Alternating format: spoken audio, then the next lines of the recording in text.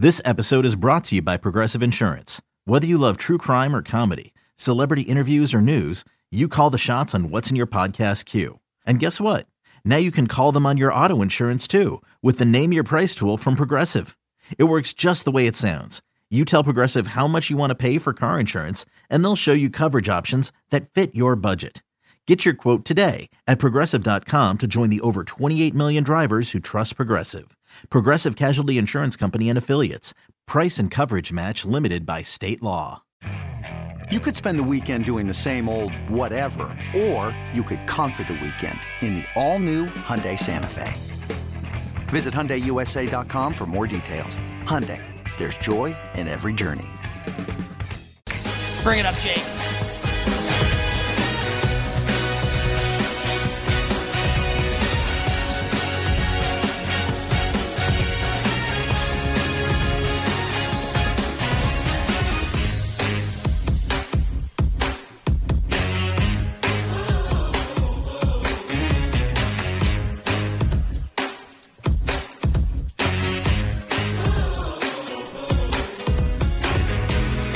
Final hour.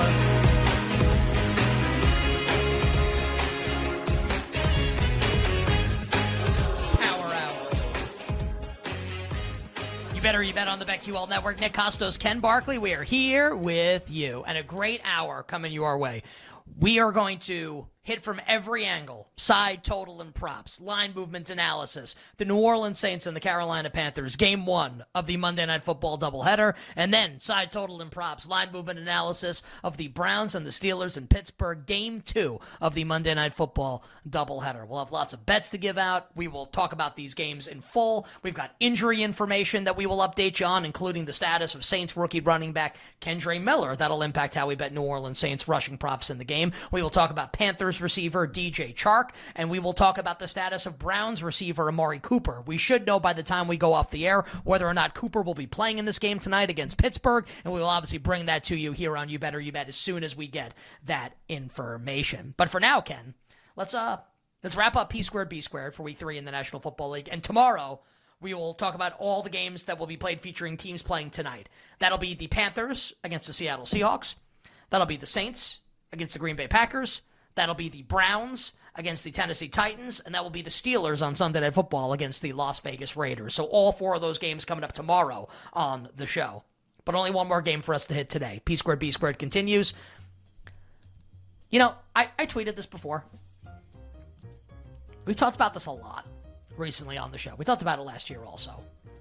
The asinine idea that Vegas knows.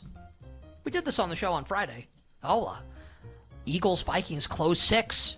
Eagles won by 6. They knew. Or, use your brain. They actually didn't know. Ken, how could Vegas know if after the Bengals-Ravens game yesterday, where Joe Burrow looked bad for a second straight week, and then said after the game to the media, this wasn't like a clandestine secret report that came out. Burrow opened his mouth in front of microphones and cameras and said, I tweaked my calf again. It wasn't a secret. Burrow re-injured his calf. And the line for this game opened. Monday Night Football, Super Bowl rematch from a couple years ago in Cincinnati. The Bengals 6.5-point home favorites. I looked at that line last night and did 2 things. 1, laugh. 2, bet Los Angeles. Really? He's telling you. Also, if Burrow were if we felt like he were getting healthy, I still would have bet the Rams in the game at that number. So before we talk about the game, I don't know if you agree with me on this or you think I'm nuts for saying for putting that the way I put it. I could not believe that was the opener for the game last night. After Burrow said that he wasn't healthy, he said it, and they opened 6.5. I don't get it. So maybe I'm wrong about that, but that was my opinion. Well, you can't be wrong about it. They actually did it, and then you bet it. So it definitely can't be wrong. Wrong. I think what this just emphasizes, and this isn't, what's the open of the show? No victory laps, bragging rights, none of that stuff. It just emphasizes, a really easy to understand concepts, which is that at certain sports books that open first, NFL openers essentially are just the opinion of the guy running the sports book or the guy who's in charge of putting out the NFL numbers is a good way to think about it. It's just kind of like what he thinks the numbers should be. He might be like, well, that's like, he's probably going to be wrong a lot. If that really what it is, like, he's probably going to be wrong all the time. Yeah, he is going to be wrong all the time. And they don't care because they just won't take a lot of money at first. And then a lot of people will bet the Rams because Burrow's hurt and the line will go down, you know, at $500 a bet or $1,000 a bet or $2,000 a bet or whatever. And then once they acquire that information that bettors really want the Rams because they think Burrow's not playing, and then the line stabilizes like what it's about to do, then they'll just raise the limits and raise the limits and raise the limits because they'll be more confident the number is accurate. And so to your point about like Vegas knows, that was always the best part, is just like, who's Vegas? Because like the person that's opening, like, it's just, sportsbooks like to take a lot of victory laps as like experts, and like I'm sure they are experts at booking. Like I don't understand their business. Just like, honestly, sometimes like I don't know if they understand ours a whole lot, to be perfectly honest. I don't understand where the concept comes from that like they have to put out a great number. Like that's not even the point of what they do. They don't have to put out a good number. They can put out the worst number. I use this example all the time, but just reiterate it. I explained this to my mother one time. The nicest person in the entire world, and like really one night actually just wanted to know, like, what do you do? Like, I don't understand this. Can you explain like point spreads to me, or like how like sports books work? And I go, look, like, let's say like you wanted to open a sports book, and you know, like Alabama's playing Ole Miss this weekend, and you wanted to book that game. Okay, open Alabama minus any number you want. Open them minus 200, and take like $50. And then you know what you're going to get? A ton of $50 bets on Ole Miss. And you know what you're going to do every time you get a couple of those bets? You're going to keep lowering the number. Alabama minus 198. Alabama minus 190. Whatever. You're going to keep taking small bets because people are not going to pass up the opportunity to basically get free money from you and make those bets. And you will eventually get to like 7 on dozens and dozens and dozens, depending on how fast you want it. You probably move fast because you don't have any confidence that your number's right. And then you'll get to 7 and people will stop betting. And like time will go by and people will stop betting. They'd be like, okay, cool. Now I can take $1,000. And then you see what happens. You see maybe people start betting again, like a new wave of bettors that bet more money come in and they bet. Like that just shows you could start at Alabama minus 200 and it wouldn't take you a really long time to get to the right number, quote unquote, the right number, or a number where you would stop, you know, seeing it completely one-sided action in the game. So like the idea that the opener has to even be good. So like the one thing I would take umbrage with you're like, how could they ever open it that way? Like that's so ridiculous. Like it's not in their business plan to have good opener. Who cares? The opener doesn't have to be good. Like it's like it doesn't need to, they don't have to be insulted.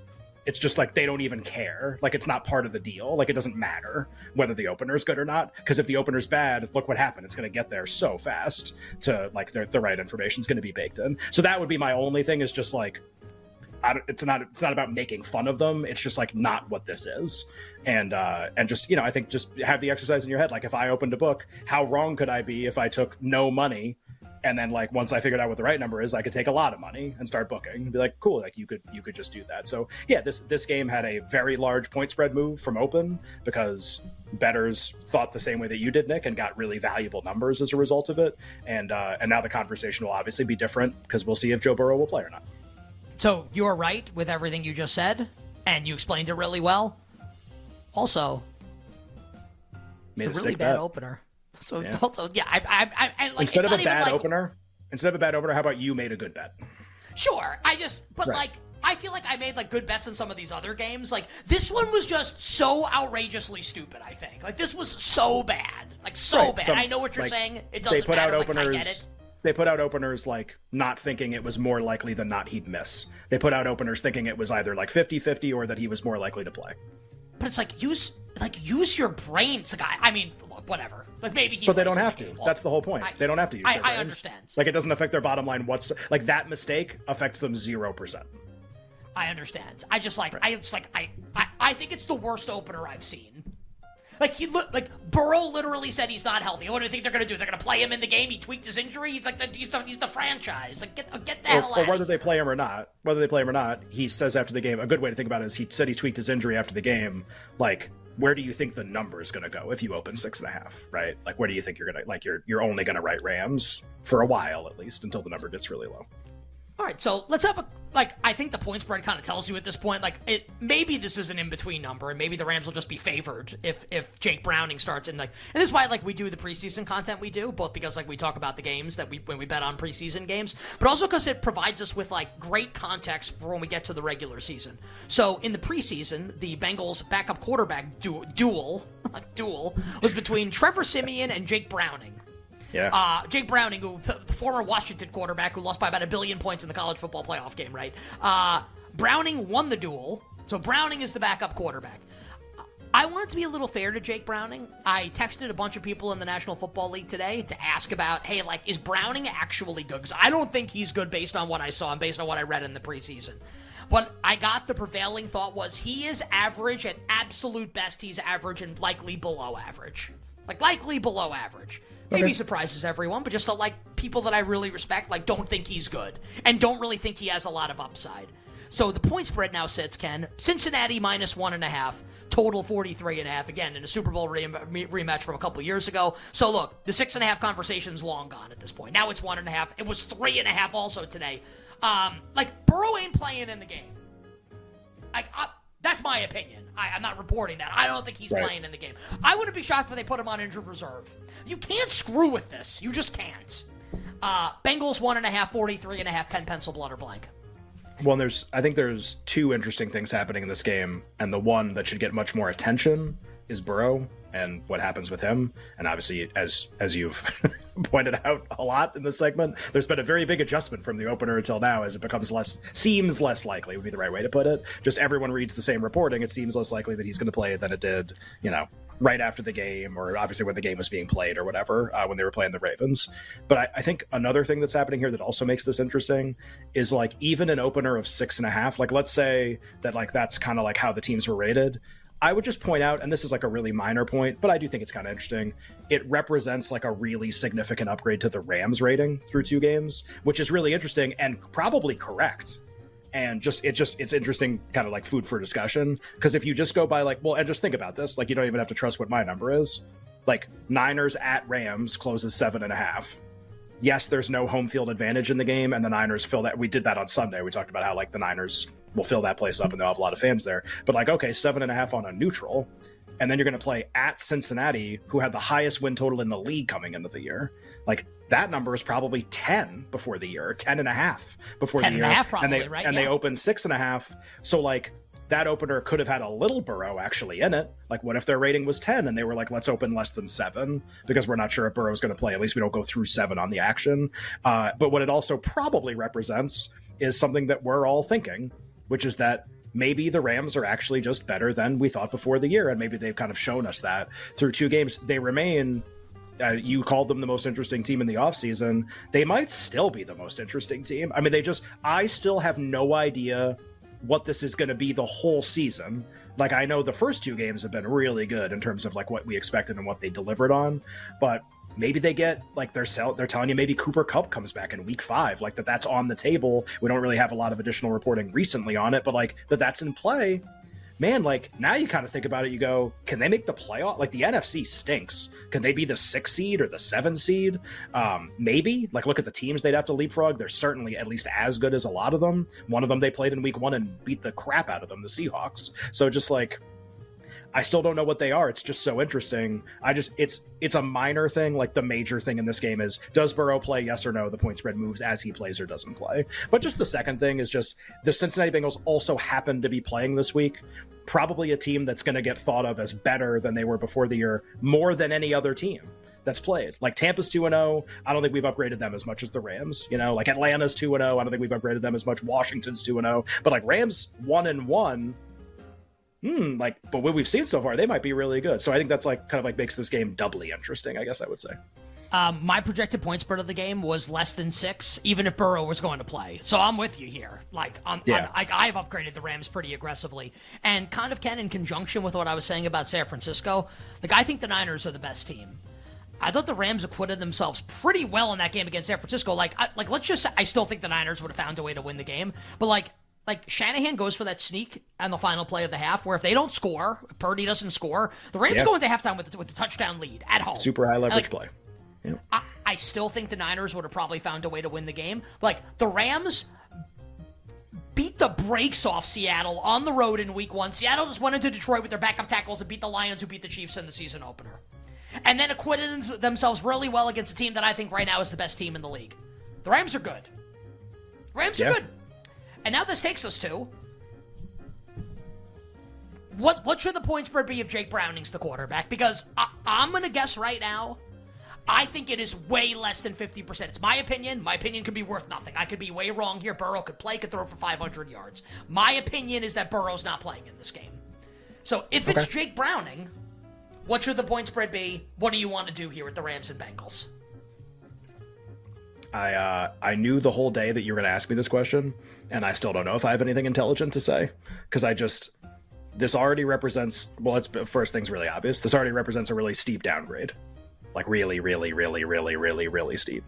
It already represents kind of like an upgrade to the Rams, too. That's already happened. So it's hard for me to be like, look, if he doesn't play, where do I think the market would go? Based on the fact that they're 0-2 and they've shown you nothing, Rams less than 3 would probably be like the right number. Not the right number. That would probably be where the market would go.